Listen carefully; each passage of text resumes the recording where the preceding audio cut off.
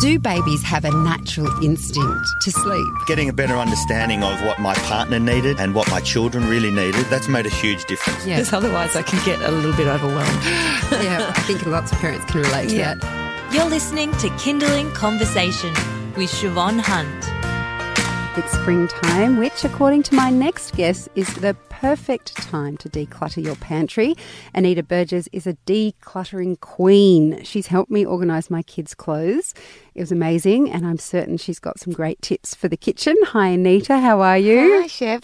Thank you for having me. Now, why is this the perfect time to declutter the pantry? Okay, first of all, we've all probably accumulated a lot over winter, whether it's clothes, weight, and the pantry obviously gets a little bit oversized as well. Also, because of the pantry moths, that's the big thing. You know those little weevil things? Yes, I hate them. Okay, so what happens is they kind of hibernate. So even if because what happens is how they arrive at your home is you buy them from the supermarket. Really? So they come in your rice, they can come in your tea, they can come in your powdered stock. Wow. Those are the things they come in. Because I always thought they crawled in once you No. had them. They don't live in your home and wait for something delicious to come in the pantry. You bring them in. Wow. That's why you can actually get them out. So what happens is, say you bring it home and then they just kind of chill during winter. And then then in spring it starts to become warmer, and that's when they start to... wherever they've burrowed, usually in those holes where your shelf supports are. I'll go through that in a minute with you. But then you start to see the moths. Yes. And then the moths lay the eggs, and then the weevils, and then it just becomes this terrible cycle, and your pantry is not in a good place. So this is the time to get everything out, declutter the pantry, get everything expired, anything that you haven't used, anything that you see is opened, and not sealed properly. This is the time to do it and get it organised, because you will have a peaceful spring and the rest of the year, basically. Let's get it done. Okay, so you gave us a few tips on where to sort of start. Yes. But is there a particular place? Because I think that's the whole thing with decluttering, right? You Yes. look at what needs to be done and you just go, I've no idea where to begin. Do you have any tips? Like, do you go cereals first? Do you go Okay, so spices? first of all, I want you to dedicate time to this. So this isn't a bedside table. You remember when we were talking about this, when we did the toys, the clothes, the kids' clothes. This isn't one drawer at a time. A pantry has to be done, the whole pantry. You can't really do one shelf because it all kind of combines together of where everything is going to be organised after. So I say for a normal size pantry, which would kind of be a double door, 6 shelves, let's just talk that, you're looking at 4 to 6 hours.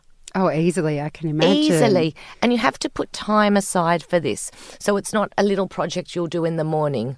That doesn't work. And that's what happens. That's why people get actually more frustrated with decluttering, and they don't like to do it because they feel like they put in this time and then they end up with everything out on the table. Kids are coming home, everything gets shoved back in the area it was, and you have to start again without the goal actually being achieved, So first thing is set yourself a good amount of time for a pantry. Second of all is set yourself up a great space. So whether it's a dining table or a bench, or even if you bring in a trestle table, sometimes I've been, if we don't have the space, set yourself up the right amount of space, because you've got to get everything out of that pantry somewhere. Mm-hmm. And you take it all out at once? So look at you stepping way ahead. So what we're going to do is once we set that up, I also get some 10-litre containers, sorting boxes kind of thing, so we can sort as we go. And I set them up 10 or whatever on this table. As I'm pulling things out, I am decluttering and sorting at the same time. So as I'm pulling stuff out, I'm looking for an expiry date or a best before date. And then I'm also sorting into whatever section it is. Might be rice and grains, might be dried fruit, might be kids' snacks, might be baking. But as we go, we're sorting. Really good point I just mentioned was about the best before and expiries. Do you know the difference of that? I'm interviewing you now. Okay, so best before means it loses its freshness, but it won't kill you. Okay. Okay? So as in you see on your spices, you see a lot of best befores. Trust me, I did a home last week. I think we had 2011, a best before date. Oh, wow. Right. Now, you can use it. It won't kill you, but that soup is not going to taste really good. It's not going to have that fresh, basil smell or oregano flavour you want. So get rid of it, really, Expiry, though, means it could harm you. Okay, Right. and I say that you'll find that a lot with liquids and ointments and stuff like that. You'll find they have expired dates. It's not worth it. I Chuck once it out. kept a hair product for 10 years past its expiry date. Oh my God, you still got hair. It's still- Admittedly, I didn't use it that much. exactly. But isn't it shocking? Like, I mean, medicines are different, but, let's stick to pantry. But you can find things you just don't realise once you get to that back 80%. The truth is we're only really using that front 20% of every shelf in our pantry, that back 80%. You're finding that old, that thing you picked up at Hunter Valley 3 years ago, a good old chutney. And let's be honest, it's not, you're not using all the barbecue marinade you got for Christmas from a workmate. It's literally just taking up space in this pantry. Valuable space. Yes. Because once we get this pantry organised and decluttered, it's going to save you money. So when I'm just going back a Yeah. step, when you were talking about the 10-litre buckets, Yes. because I know you used this process when Yes. we did the kids' clothes, Yes. and it worked really well. Are those buckets where you're putting expired stuff? Expired stuff's going in the bin straight Go away. straight in the So bin. I've got a garbage bag right next to me, and also set yourself up like you sometimes if recycle like the jars and that you might be able to recycle. So make sure you tip them out in the sink, or it's oil. You know how to dispose of it properly. There's different ways. Have a little look on Google, or by all means contact me and I can help you out. But what I'm doing is I'm trying to sort like items together. So it would be the kids' snacks. That kind of stuff. That's how in I'm a sorting. separate- Those boxes okay. are for sorting. Right. Then I have rubbish, Yep. recycling. Yep. That's really all you need. Okay. And a go elsewhere, Yes. which we talked about, which is something that that might not be there. It's weird in a pantry, really. Sometimes to have a sock in a pantry is to go out. I haven't come across that yet, but I have found things like, maybe, scissors all the way up the top, so kids can't reach it. There's all these different ways that, to make sure we stick, though, to the kitchen. We're not running around the house. You know my rules. Yes, I love them too. You're listening to Kindling Conversation. My name's Siobhan Hunt. I'm speaking with Anita Burgess from Mise en Place. We're talking about decluttering the pantry, and Anita's just taken us through setting yourself up. So you have your buckets to sort your food, you've got your rubbish bin, you've got your recycling pile, and you've got your go elsewhere bucket, because the idea is, as Anita said, is you set aside minimum 4 to 6 hours, 6 hours probably, in my pantry, and then you just stay there and you get it done. Okay, so you've sorted them. What do you do then? Okay, so then, of course, then I might want to talk about what containers we were using. If it is, cereals or something like that, if there's a lot of things that I've seen open, crackers, all that, we need to find a system that keeps out these weevils and pantry moss. So once we've done all the hard work. So things like, I use sometimes OXO containers. They're quite good because they have this vacuum seal on them once you push down. I like to use clear containers. Yeah. Okay, because clear is really, really good in a pantry, because what you use for rice one week, the next week might be for breadcrumbs. So you're not continuously labelling kind of thing. So you can just have pasta, but whatever's in there, Mm-hmm. So clear containers, tight seal, and once you get everything out, we're going to clean it as well. So give it a good wipe down. Go into all those crevices in your shelves. That's what I was saying, those holes where those shelf supports are. That's where the pantry moths like to hibernate. So get in there with some tea tree oil on a Q-tip or something like that and clean those all out as well. So then once we've got everything out, we've cleaned it, next tip is to kind of measure. You've got your containers done. We've chosen maybe mason jars, whatever. We've now done that. We've decanted. We've been able to go through everything, seen that there's no pantry moss. If there is in anything, get rid of it. Also look on the bottom of containers, like tea canisters. Like look at the bottom of a jar, because they might not be in it, but they might have, made a home somewhere. Then what we're going to do is we're going to kind of look at the size of stuff. So, obviously if we want to have oils and vinegars on a shelf, we want to make sure that shelf is higher.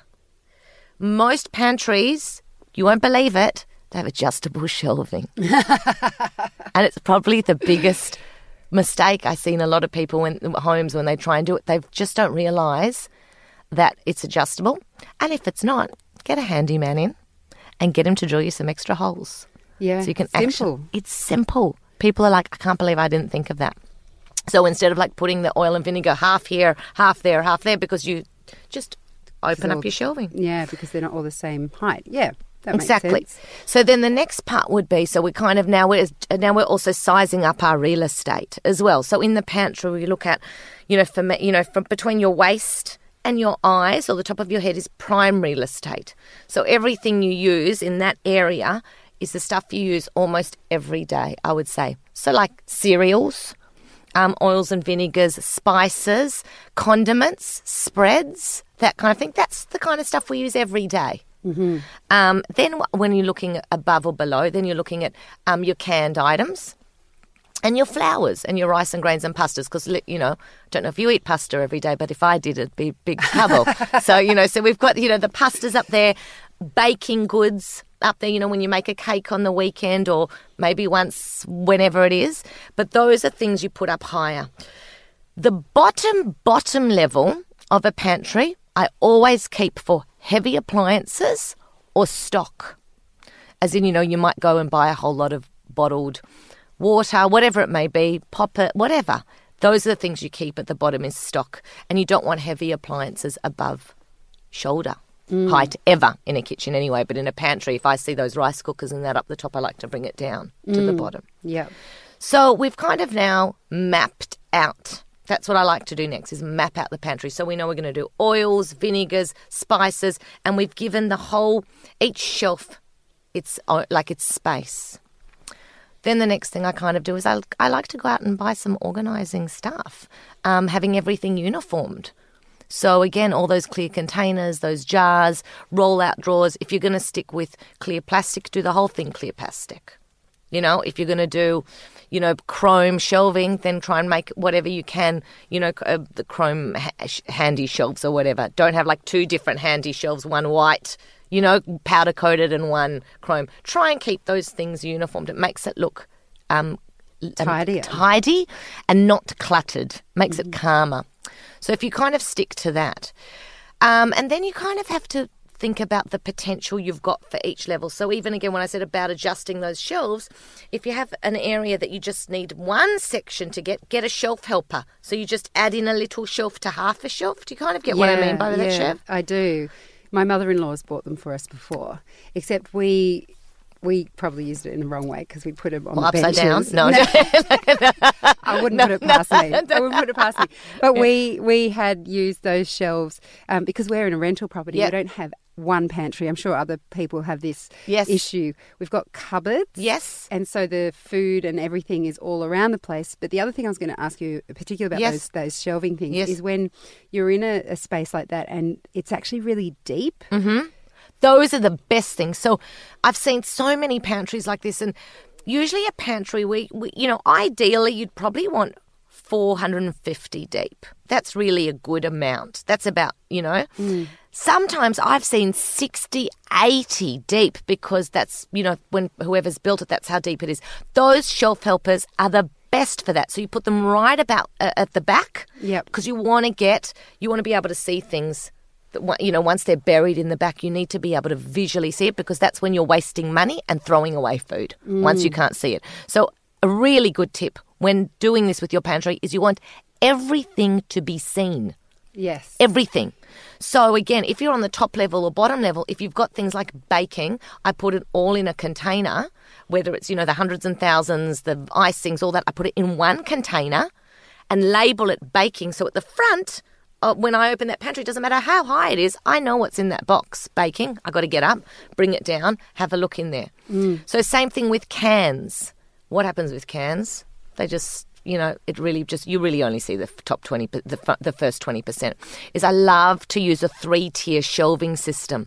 So it's like a little stage for the cans to perform. I love it. But you put it one, the diced tomatoes, 3 in front of each other. You can always see, you'll always know, you'll never go out and buy anything. I have to see so many times where the partner or a husband or a wife has gone out and thought, oh, we need pesto. I've had a home that's had like 10 jars of pesto. Just because he always thought we never want to run out of pesto, Oh, I love it. I don't bury so much this, but I'm getting the wrap-up. I'm so sorry. Oh, no, there's so much pantry love. There is a lot of pantry love. Every time you come in, you inspire me. I'm like, right, I'm going home. Damn, when am I going to find 6 hours to declutter the pantry? I will find it. Anita, thank you so much for coming My in. pleasure. Thank you. That's Anita Burgess. She is the decluttering expert from Mise en Place.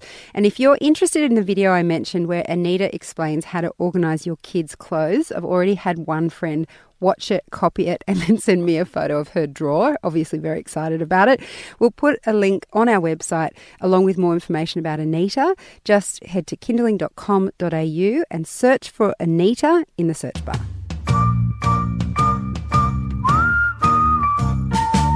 You've been listening to Kindling Conversation. If you enjoyed it, there's plenty more where that came from. Find other stories and interviews at our website. Just head to kinderling.com.au.